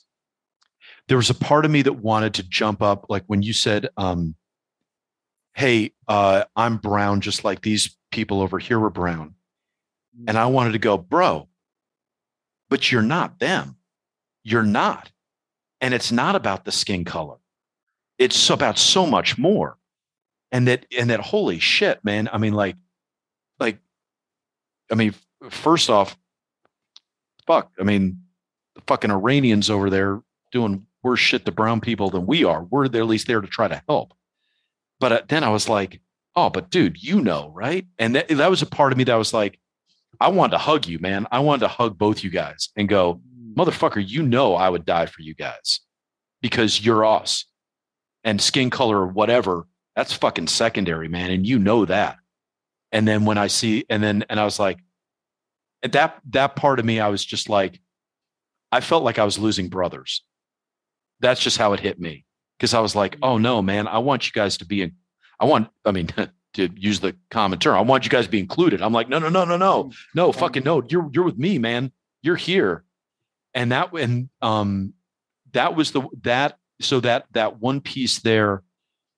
And then the rest of it, I'm with you. I'm on the ride. And then at the end, and it's funny because I've had the same conversation with guys on the other side of the political aisle where they're like, and this is why Trump's right. And I'm like, oh God, no, dude, fucking stop. Line. Like, and I was like, no, dude, like once you put the label on it, I was like, oh fuck. No, because then now we're back to that. Now we're back to an MSNBC Fox thing as opposed to like the human thing.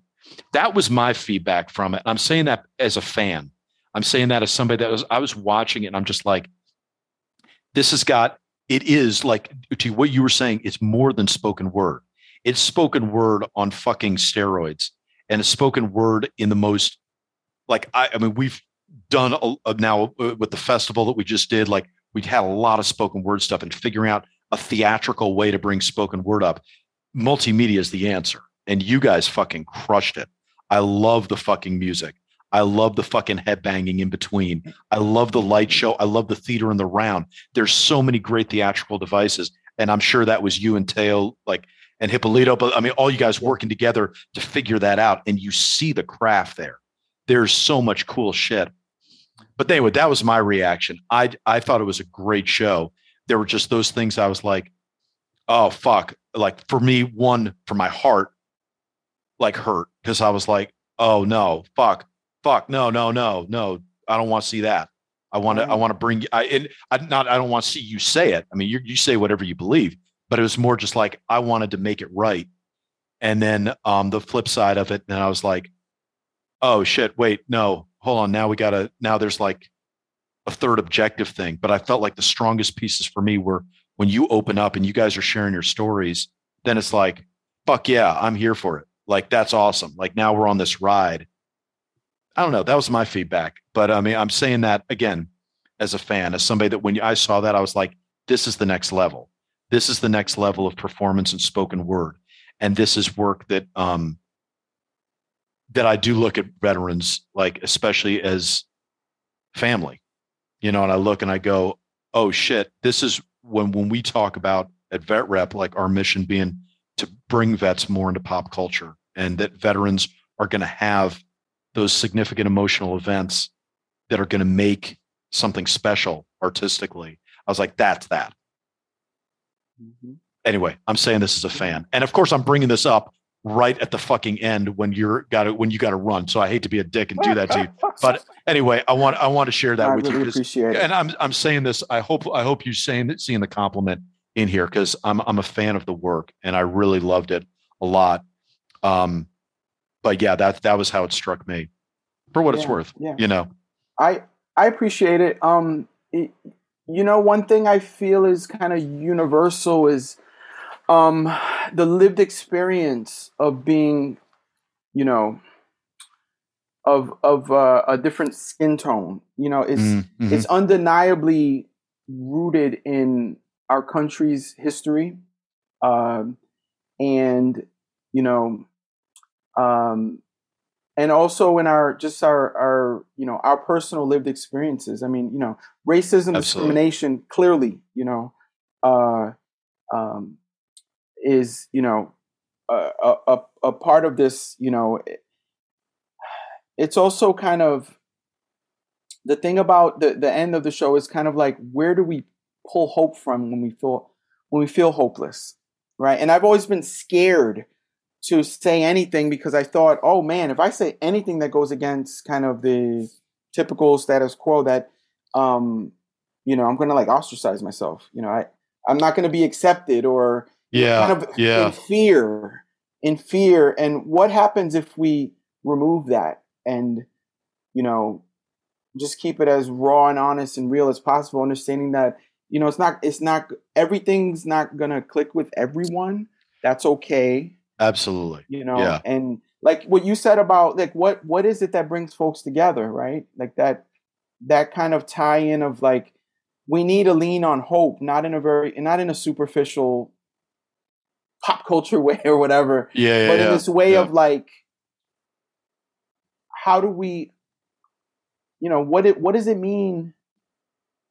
You know, how does it become actionable steps? Yeah. No. I don't know. We try to lean on some of that. No, and I think the narrative, I think you're absolutely right. The narrative of the piece needs to end on a hopeful note. Yeah. I think I'm always leery of attaching it to a person. I mean, forget about the politics involved. Right. because then it's like, oh, wait, now if I want to honor your story or Hippolito's story, now I have to associate that with an external third person.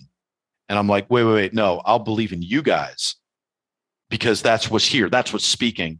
But then it was like, oh, wait, now we're going to and I think it's hard to put hope in a person outside as opposed to people writ large. Like, okay, hey, wait, what's in here amongst all of us that's binding us? I think that was, it seemed, and this is such a dick move on my part because I'm ambushing you with this at the very fucking end. I feel like a fucking asshole good. for waiting this It's long. all good. It's all good. But yeah, I mean, I was like, if I had been part of that creative process, I'd have been like, hey, what is it among you guys? Like, I would have wanted to see that, because I love wanted that, by to the stand way. up and cheer. You know, I really wanted to cheer at the end. Yeah, and I think you're right with the skin color thing. Yeah, that's right. The lived experience of different skin colors. I think one of the things, though, is that that's true everywhere. I think sometimes we're solipsistic about America and we're like, oh, America's got this. So is everybody who's done it right. You know, whether there's 100% fail rate there. So the moral of the story to me is like, okay, well then let's take that as a given in every environment. And then because I think you're right. You don't want to just lean on the status quo, but also I think it's fair for artists to ask questions and not necessarily feel obligated to have answers. That it's like, hey, it's enough to ask the question, and then we can, the people can take that and noodle with that on their own in whatever way they see fit. But dude, I know we're pushing on time. So let me just reiterate, it's a fucking great piece of work. And that's why I wanted to have you on the show and talk it up because people should know about it and should know about you guys and what you guys are doing. And I think to your point before, I think a lot of people are going to get inspired by what you're doing. I think there's a force multiplier artistically in what you're doing that I think is worthwhile and noteworthy. And I just appreciate having the chance to talk, man. It's been a blast. And I should have probably gone, this guy's going to have a lot to say. Let's make sure he has no conflicts 2 hours after we start. But it meant a lot, man. It meant a lot to talk it through. Thank you so much. It was really cool to kind of just dive into all that's led up to where I am and, and then now what, right? From here. Yeah. How do I'm constantly thinking about that, right? How do we take this and, take this as a platform to do more, to do other things. And also to just kind of promote this idea of like, we should all be telling our story, right? Yeah. So that's a really, really fun part of the work. So dude, thank you. Let's do this again. If you don't mind at some point, like, and especially as you guys have more stuff coming, we'll be in touch, dude. But this has been great, brother. Thank you for coming on the show. Thank you for your time. This was awesome. That was the Savage Wonder of Anthony Torres. Man, that was fun. I had a really good time talking to him. I hope you guys enjoyed that as much as I did. I know Anthony spent most of his life upstate, but I don't know. To me, I see too much New Yorican in him. That made me both happy and nostalgic, wistful for the Chris Meyer of the 1990s that a bunch of New Yorican friends causing mischief and mayhem. Anyway, neither here nor there. Just a great conversation, though. Really enjoyed it. Hey, whatever platform you're on, whatever platform you're listening to this show on, scroll up, scroll down. You'll see all the links for the Combat Hippies. I would definitely recommend following them at the bare minimum so you can find out where their shows are, when they're performing. I think it behooves everyone to see this show. If you're just a regular audience member and want to see a badass show, by all means do. If you're a veteran artist, you definitely want to see the show because I think there's a lot that any veteran in the arts would be inspired by. If you do spoken word, you definitely should see the show because I think they're doing some very cool things with the medium. And I should say this. I mean, Anthony is, maybe I should have led with this up front in the intro, but Anthony is definitely the most political artist we've had on the show yet. And by that, I mean, he is the one whose artwork is most publicly political up to this point. So, in these, troubled times where we get offended just walking out the door, I get it. I get if you want to opt out. I get if you don't want to do the political thing, or I get if you want to vet the politics before you know whether or not you are going to spend your hard-earned time and money and effort to partake. That said, I just want to reiterate something I've said before on the show: the crucial need, I think, in the country for tolerance, which is different, I should say, than endorsement. And I think a lot of times we confuse endorsement with tolerance. I think a lot of people demand endorsement and call it tolerance, and believe that you're not tolerant if you don't endorse what they believe. And I think that's incredibly deceptive and manipulative and wrong. But tolerance is a real virtue. And I think the virtue of tolerance is that you are tolerating things that you do not agree with. There's no virtue or nobility in being tolerant only of things you agree with. That's not tolerance. That's, in fact, intolerance, because you cannot stomach something that you don't agree with 100%. So I think having the ability to enjoy and appreciate a piece of art, even while not 100% agreeing with it, is a good, righteous, virtuous act, and does not require your endorsement. That you certainly can be as stubborn as you want and go, nope, got it. I appreciate what they do, but I don't agree with them, but I still can appreciate various aspects of what they did. And I think that's all good and healthy. And to be honest, I think it's stimulating. I think it's, if you're not rubbing shoulders with people that don't see the world exactly the same way you do, I think that's calcifying. I think that's, that brings a static mentality. So I think it could be creatively inspiring and productive and, be good. Anyway, so that's a long way of saying if you have a chance to see Combat Hippies, do not let your politics or anyone's politics stop you from enjoying a piece of art, even if you don't 100% agree with it. So check out their links. And if you all agree with their politics, then God bless, then you're going to have a great time anyway. But especially if you don't, I think there's an awful lot to be gained from what they are doing. Okay. And I also can't wait to have Anthony back on the show. I'm very intrigued by some of the possibilities of what Combat Hippies are doing. Anyway, sorry, I went down my own internal rabbit hole there with some thoughts inspired from our conversation. So outside of that, things that you guys should know. VetRep is busy. We're doing a lot of stuff. I'm recording this episode far enough in advance that I'm not 100% sure what the hell it is we are doing when you're listening to this episode. I think Death Trap is going on at the Parlor. So if you want to see the longest running comedy thriller ever on Broadway, but see it as a staged reading in a really cool, intimate space with world-class actors, man, come on out to Cornwall. Come check out the Parlor and see what the show is like. Have some drinks, have some desserts on us. Enjoy the hell out of yourself. So, Death Trap. Yes, that is going on while I'm just checking the calendar. That will be going on when this episode drops. Other stuff that you guys should know. We're doing a lot of play production stuff right now that I can't get into just yet. I know what I have to tell you guys. Okay, so we'll do more announcements about this as we get closer and closer to the time. We'll even do them earlier in the episode, so you're not waiting over 2 hours to hear about this. But November, Veterans Day weekend, the 11th, 12th, and 13th of November, we will have our inaugural, man, we're doing everything for the first time. This has been a year of nothing but inaugural this, inaugural that. This will be our inaugural 10-minute playwriting festival. It's called Death Before Dress Rehearsal, and it is staged readings of 18 phenomenal veteran-authored 10-minute plays. It is, I cannot wait for this event. It really is born out of the fact that in the course of reading, whatever the hell it was, 190-ish 10-minute plays, actually more than that. It's going to be 2 iterations. So God, 300, 400, somewhere around there, 300 or 400 10-minute plays. There were so many strong plays that I read.